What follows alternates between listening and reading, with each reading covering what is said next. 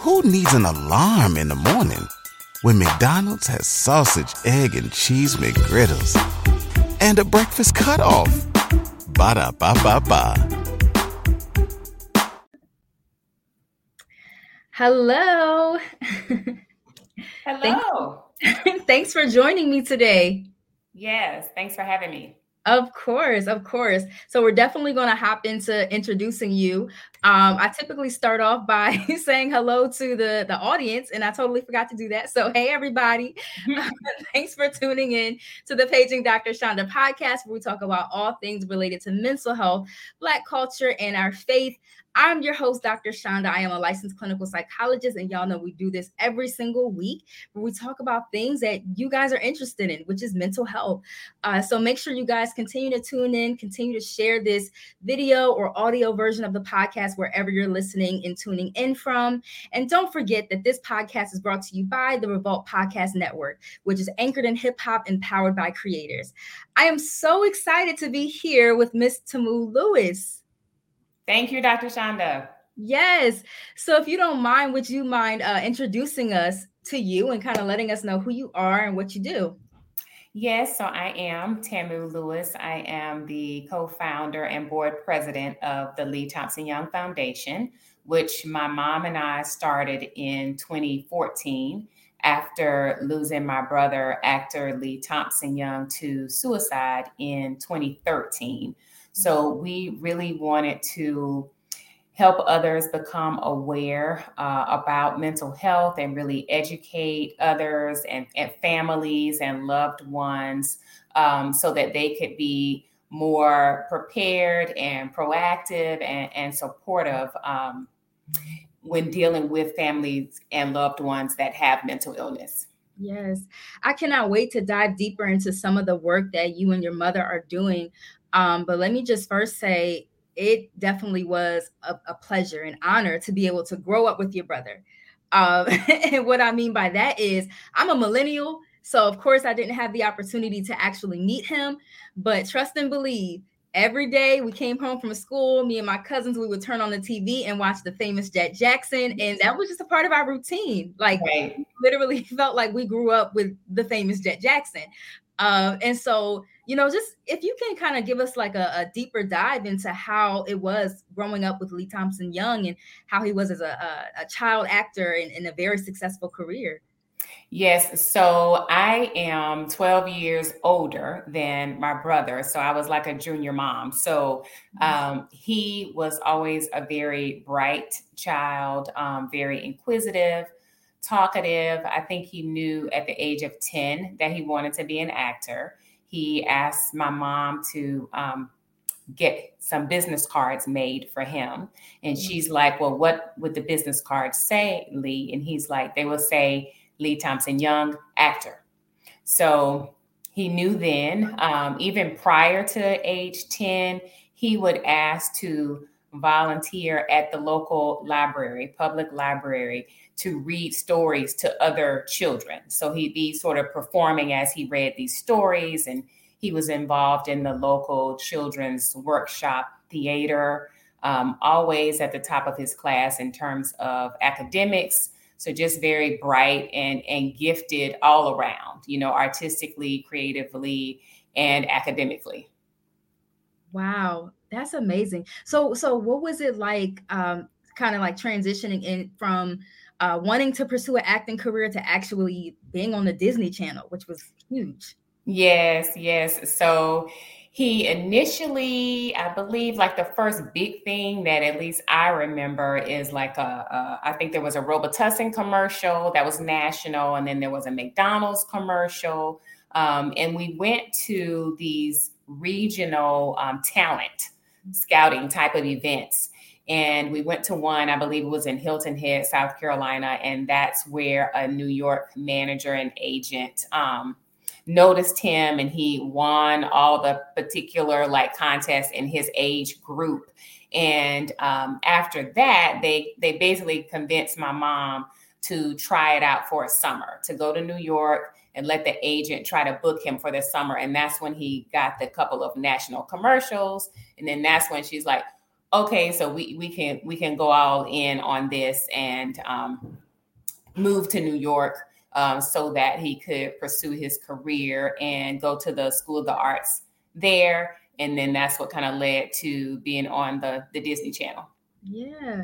And so like the family transitioning to New York and being on the Disney Channel, I wonder what was that shift like in the family?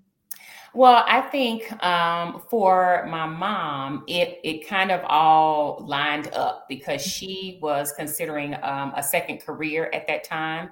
And she got into a program at Union Theological Seminary to get her master's in divinity and then PhD. So she could do that in New York. And I'm 12 years older. So by that time, I'm out on my own. So she didn't have to be concerned with having to uproot me. So it was just really about my brother and giving him that exposure and opportunity. So I think, it's a transition, of course, moving from Columbia, South Carolina to New York. But I think everyone was just so excited and supportive of my brother. And we could see the talent and the love that he had and passion that he had for acting. So I feel like it was a fairly easy transition. Yeah.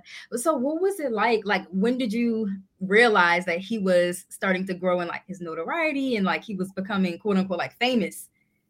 I would say probably during the holidays when he had time off. He would always visit me here in Atlanta, and we would be out doing normal things, shopping or grocery store or whatever, and people would just be like, girls would just be losing it, like, and like, do you think I can say hello to him? I'm like, yeah, you can say hello to him. So I think then is when, when we saw the kind of general public that would come up or just kind of be starstruck, that's when we realized, oh, this is like a really big deal. Yeah. That's so interesting. I definitely probably would have been one of the people starstruck. Yes. Because it was just amazing to see just someone who looked like us on TV. Like, it was the representation that was so monumental at that time for us as kids. Yes. Like, amazing.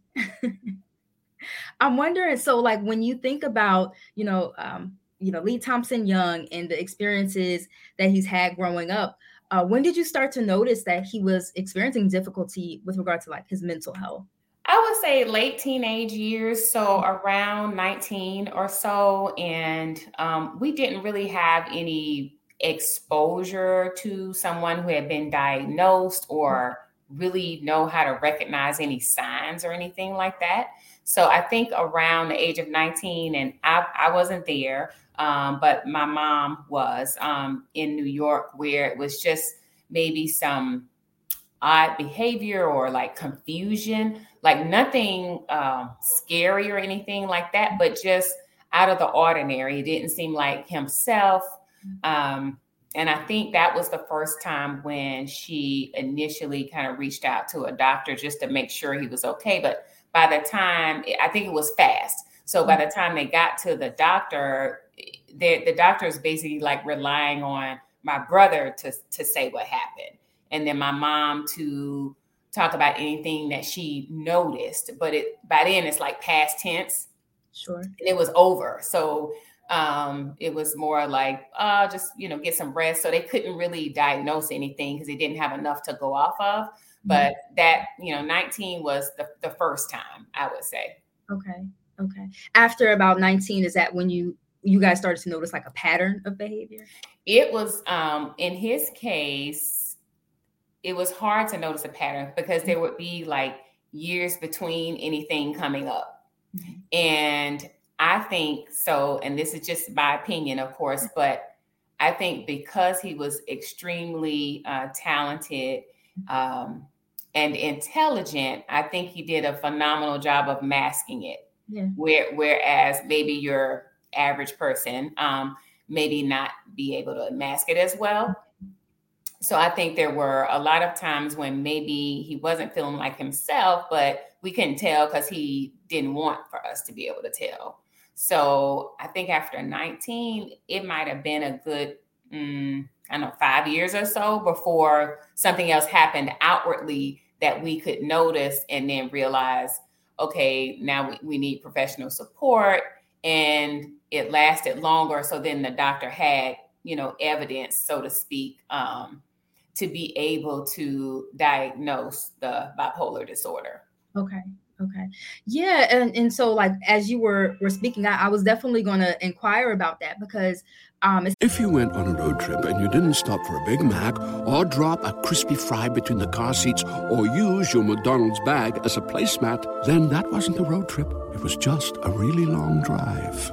Ba-da-ba-ba-ba. At participating McDonald's. Seems like, your brother was very talented. You talked about him being very intelligent. Oftentimes when individuals are what we call like high achieving, it does become a bit more difficult for them to actually like present with symptoms that will make the disorders diagnosable at specific times. So it sounds like that probably played a role in that identifying the bipolar disorder. Right.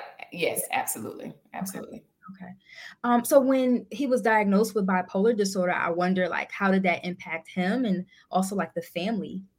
So he made a decision to keep it to himself. So my mom knew and I knew and he knew, right? But he asked to keep it private. Sure. And I think that at the time, people still really weren't talking about mental illness and certainly not like bipolar disorder specifically, and, how you could function or not. And I think he was really concerned about his career being blackballed in Hollywood. Yeah. So we, of course, like, okay, we won't tell anyone. He's seeing a psychiatrist. He's taking this medication. He seems fine. Like now we know, what we're dealing with. And so we honored his wishes, which, in hindsight, I would say if I knew then what I learned afterwards, I would have talked to him and tried to convince him to at least let his community of support know in LA, because by then I live in Atlanta. My mom was on the East Coast. She was a professor at Howard University at the time. So there's no actual like family there with him.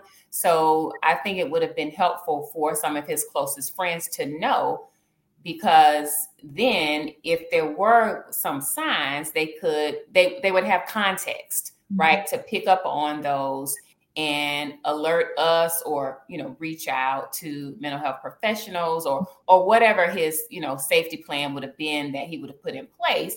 But I didn't know that. So, and high functioning again comes into play, right? Because I'm like, okay, wait, he seems fine, right? So that's where we left it. So what would happen anytime that he would feel off balance, and that's my term, he would call myself and or my mom and let us know. And then one of us would go to LA to support him. And he was so high functioning that it never impacted his work. Mm-hmm. He was always, there on set, nailing all the lines or whatever project he was working on. We would just be there, a week or so, go with him to the doctor and that kind of thing. And then he'd be fine again. Maybe sometimes there were some adjustments in medications, then he'd be fine again. And then we would leave and come back home and, go on with things. That I think that really highlights how sometimes like the stigma associated with mental health can cause so many people to suffer in silence, like going through so much, but feeling as though they have to keep it inside due to the fear of like what other people might think or say. Right. I wonder, like, did he talk about like the stigma at all, or like this overarching fear of that? No, he didn't really. It was almost just like a, matter of fact, I'm not telling anybody, I'm fine and I can deal with this and I'll let you guys know when I need support. And like, that's it. There was not really any in-depth discussion about like stigma. It was just that initial time where he was like, I don't want it to negatively impact my career. I don't want people to judge me. And that's that. Yeah. Do you feel as though, so like when you, in today's world, right? So many actors, so many artists are coming out and saying, you know, I'm depressed, I have anxiety, I have bipolar disorder. And I wonder, like, what comes up for you when you hear so many people talking about it nowadays? Because you're right, back in, you know, 2013 and before that, we weren't talking about this like that, especially in mainstream Hollywood. Right, exactly. So it makes me feel good, actually. I am glad that people are talking about it. I think that's helpful. I think it does give others permission to reach out when they need help or when they, you know, feel like something is off with them, even if they don't have a diagnosis or the words to articulate what's happening with them. So I think it's good that it is being discussed. I do, however, feel like sometimes that maybe is kind of glossed over. And of course, people share what they're comfortable with sharing. And anything you share, I think, takes courage. So I applaud that. But I don't want mental illness, and specifically in this case, bipolar disorder, to be sort of watered down, for lack of a better word, because it's different for each person too. So if you see, you know, a particular celebrity, it comes out and says they have it, and they're like so successful, and you know they have the support that they need.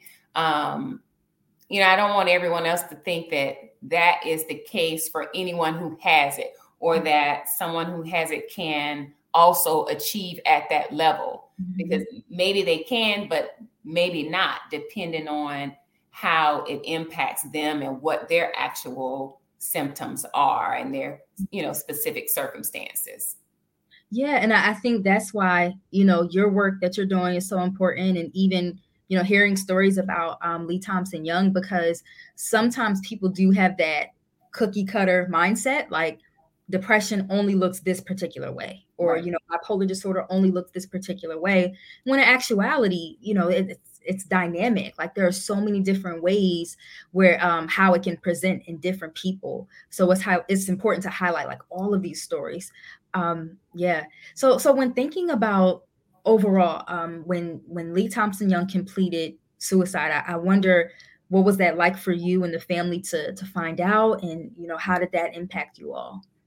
Yeah, it was really difficult because for me, and I'll speak for myself, being 12 years older and sort of like his protector. I thought of myself as his protector, and then this happened. So then I feel like I failed him, right? I didn't protect him from this.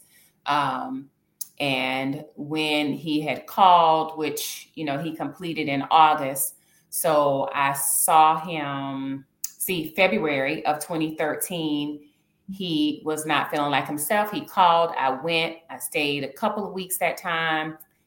Then everything was fine, came home.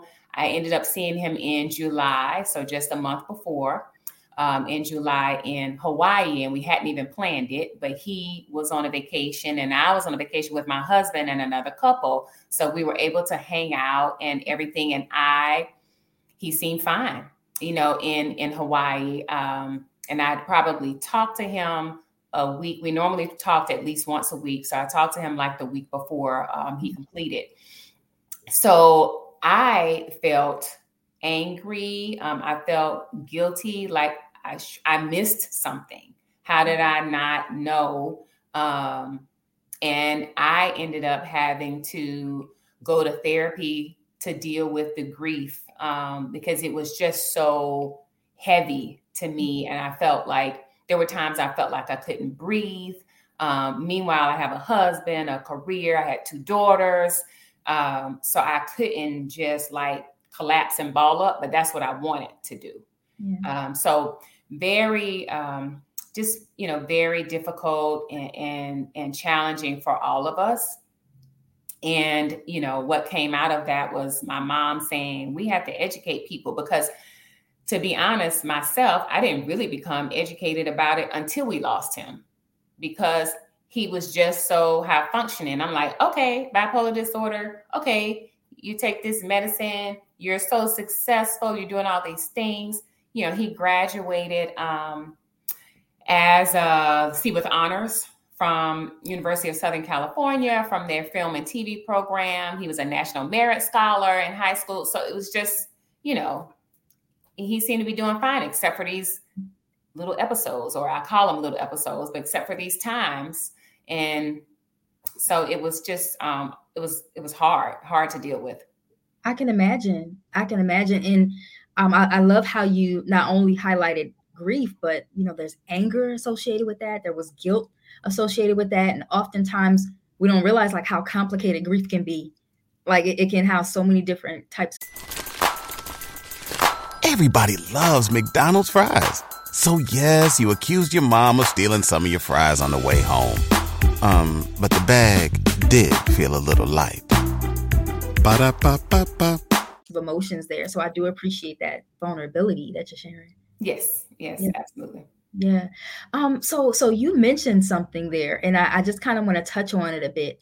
I feel especially as Black women, we have a lot on our plates, right? A lot of times we have the careers, we have the families, we have children that we have to tend to. But when we're going through, we feel like, how am I supposed to cope with these emotions and show up for my family and do everything else that's on my plate, right? Right. How did you kind of like manage the aftermath and cope with these things and put your own mental health at the forefront?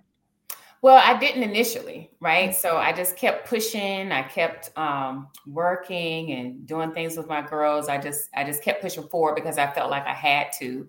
Mm-hmm. And it really had to come to me having like physical ailments, like actual physical chest pains. You know how they say you can actually have a broken heart?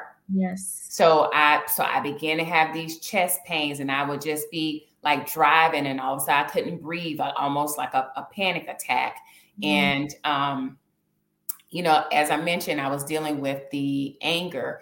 So at one point, I had to pull over because the pain got so bad in my chest, and I called my mom and I said, I shouldn't be dealing with all of this because I'm the one who stayed.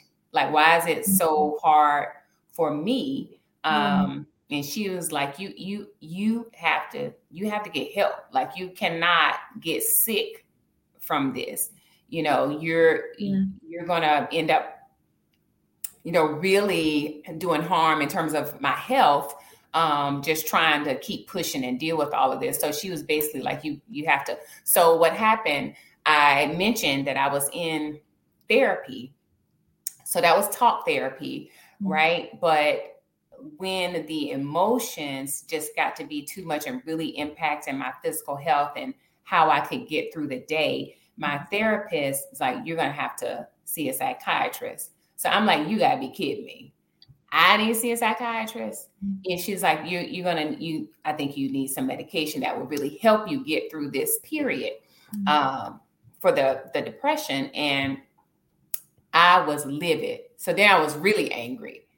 Like, this is ridiculous. So then I was like, okay. Cause I kept thinking about my girls. Okay, I'll make this appointment. My husband traveled a lot. And so when the appointment was scheduled, he wasn't going to be here. And he said, is that okay? Or do you want me to chance? Oh, it should be fine. Well, the morning of, I got up to drive to this appointment with this psychiatrist, and I just froze. And then I just cried. Like, I didn't want to go, just crying about the state I was in, crying about the loss of my brother. And I thought, I told my husband it was fine, that I could make it to this appointment, right? So I'm like, okay, I get in the car, I'm crying. It takes like 30 minutes to get there. And I'm like, okay, what can I do to get myself to this appointment? And I called a relative who lives in town and at my cousin. I asked him to meet me there. Okay, but still, I'm driving by myself. How am I still gonna get to this appointment? So then something said, call one of my girlfriends whose mom had died by suicide. She happened to answer, because this is a weekday, so she's at work, but she happened to answer, and she talked to me all the way till I got to the appointment. Wow. And when I got there, my cousin was there, so he could walk in with me and we could do this. And it was, very helpful. It was just getting over whatever I had created in my mind about having to go to the psychiatrist and just the whole state that I was in. But once I got that help with the medication for, just a period of time to kind of get me through the rough patch, it was very helpful. So I do, disclose that information so that people know it's okay. And you might need different help than you think. I know, I love that vulnerability, because so many people experience that level of discomfort and anxiety when it comes to seeing a therapist and even seeing a psychiatrist, like needing medication. And it's definitely nothing to be ashamed of. Right. So I do appreciate you for highlighting that. Yeah. It sounds like your support system played a significant role in you being able to kind of overcome that phase, that experience you were having. Can you tell us a bit more about that? Yes, and it's interesting that you bring that up, because I was just talking to my older daughter about the need for community, and that it's not that you need community because you have some challenges or a mental illness, but everyone needs community. So definitely the support of my family, my girlfriends, they had what they called a love circle, and they would just kind of be in tune of when they needed to call the love circle together. And they would come to my side of town and take me to dinner and just, talk to me about whatever and, love on me. And it's this, whole group of sisters that were there, there to support me. And I remember my mom saying, because at the time she didn't live here in Atlanta. So she put together like a prayer circle. So, and I think it was maybe 5 women, one of which was my aunt. And so I think it was Saturday mornings at 8 a.m., I would call in and they would have this prayer circle for me. So there were multiple things that my support community did to help me through the process, which I really appreciate, because one of the things I remember when it was really tough was that I couldn't articulate it to anyone. I just couldn't find words to express the pain and all the emotions that I was having. And I also felt like I was alone. And of course, we tell people you're not alone, but I felt like I was alone because I was like, well, I'm his sister. I'm not his mom. So people keep checking on my mom, but people, they're like, whatever, you're the sibling, right? And I was like, no, it is more than that. And we were really close. And my home was home. He came home here, 2-3 times a year, anytime he had a break. So it was, like I said, I just really felt alone. So anytime that my community could support me and not ask me for an explanation was great. Yes, because we don't always have the explanation. Sometimes we cannot put into words how we're feeling, and that's okay. Yeah, that's why it's so important to have that supportive community that you highlighted. Even thinking about kind of like what you and your mom are currently doing with the Lee Thompson Young Foundation. Can you tell us a bit about when that was established and what came about your decision and what type of work that you're doing currently to continue the legacy? Yes, so I'll say this first. When you have a loss, they tell you not to make any major decisions in the first year, right? Yes. And we launched the foundation like a month after. So first thing, I don't recommend that because I kind of had to learn as I went. I'm trying to help people, but I'm like had just started the healing process, right? Yes. And so I would share sometimes and people would line up after the talks, to talk to me, but it had like literally just happened. So I would be so emotionally drained and exhausted afterwards. But I learned that, okay, I can present. Actually, I don't have to be the one to present. Other people can present, I don't even have to go. So anyway, so those things I learned as I went along through my healing journey. And initially, we really wanted to focus on youth. So we came up with programs where we would go talk to the youth in the schools. And we really wanted to support like parents and the teachers as well, because the youth are in school like most of the day, right? So we would do these workshops with the different audiences in the schools, and we would have like a licensed social worker or a licensed therapist would always be part of the team to be able to answer questions as a mental health professional, because I'm an advocate. I'm not a mental health professional, right? Mm-hmm. So we would do those things initially. And then the programs evolved to where prior to the pandemic, we had small group sessions in the public schools here in Atlanta, where the counselors would identify like 5 to 6 students who could benefit from a mental health professional coming in for once a week. Who needs an alarm in the morning when McDonald's has sausage, egg, and cheese McGriddles and a breakfast cutoff? Ba-da-ba-ba-ba. For 5 weeks, 5 consecutive weeks, to really build that relationship and teach them coping skills, right? Because challenges are going to come up, but it's about building resiliency and coping skills when these things do come up, and giving them the language to express themselves when there's something going on and it really is needing more mental health professional help. So we were doing those things up until the pandemic. And then, of course, we had to kind of shift to virtual, where we would have sessions with the school staff virtually to kind of help them support the students. And then now we just launched a mindfulness scholarship where we want to really focus on helping high school seniors who would be graduating and transitioning to college, because I think that is a challenging time. It's a transition, right? And so we provide them with financial support, but then also mental health support, peer support, but then mental health professionals too, to kind of do coaching sessions with them to help them with the transition. That is amazing work that you all are doing. Seriously. Yes, because our students are struggling. Like in general, across the country, there is certainly a mental health crisis, especially when it comes to children of color, like Black children. And the fact that you all are like going out there in the trenches at the schools, I think that is really giving them the support that they need in order to overcome some of these life challenges. Yes, absolutely. Yeah. I'm wondering, so how can people support the Lee Thompson Young Foundation, and where can we find you all?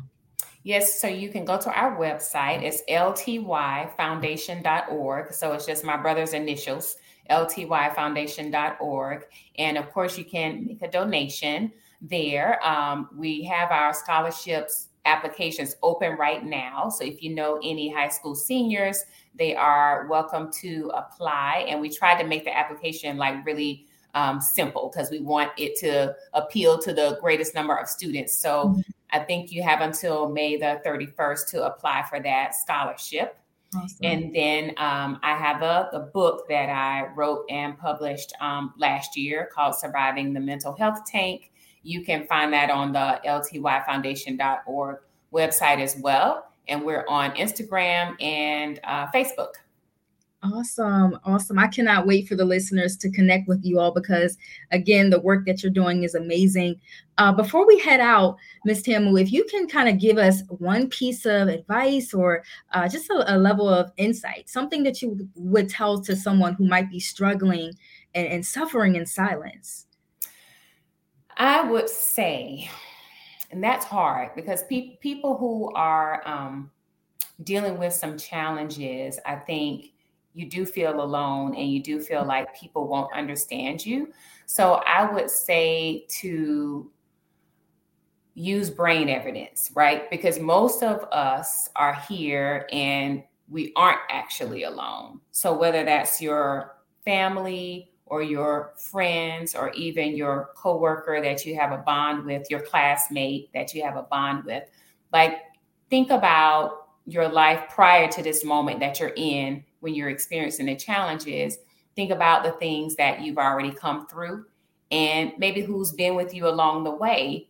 And that can give you evidence that is someone, right? Maybe I can reach out to them. Even if you don't know what to say, you can reach out to those people because you know they've been there before. So try to just remove yourself from that present moment and think about, what you've already been through, what you've already overcome too. And that can just give you some hope and some encouragement that you can make it through this too, and that you don't have to do it alone. Yeah.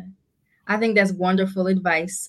Simply because when we feel alone, it doesn't always mean that we are alone. So leaning into that advice, I think will be so helpful for so many people. I appreciate you for coming through. Oh, thank you, Dr. Shonda. I appreciate you having me. For sure. We're definitely going to connect in the future. So make sure that you all connect with Miss Tamu and the foundation, the Lee Thompson Young Foundation. So everything will be in the show notes. And make sure that you guys tune in next week as we continue these conversations. And don't forget that you have the power to create the emotions that you want to experience. God bless, and see y'all next week.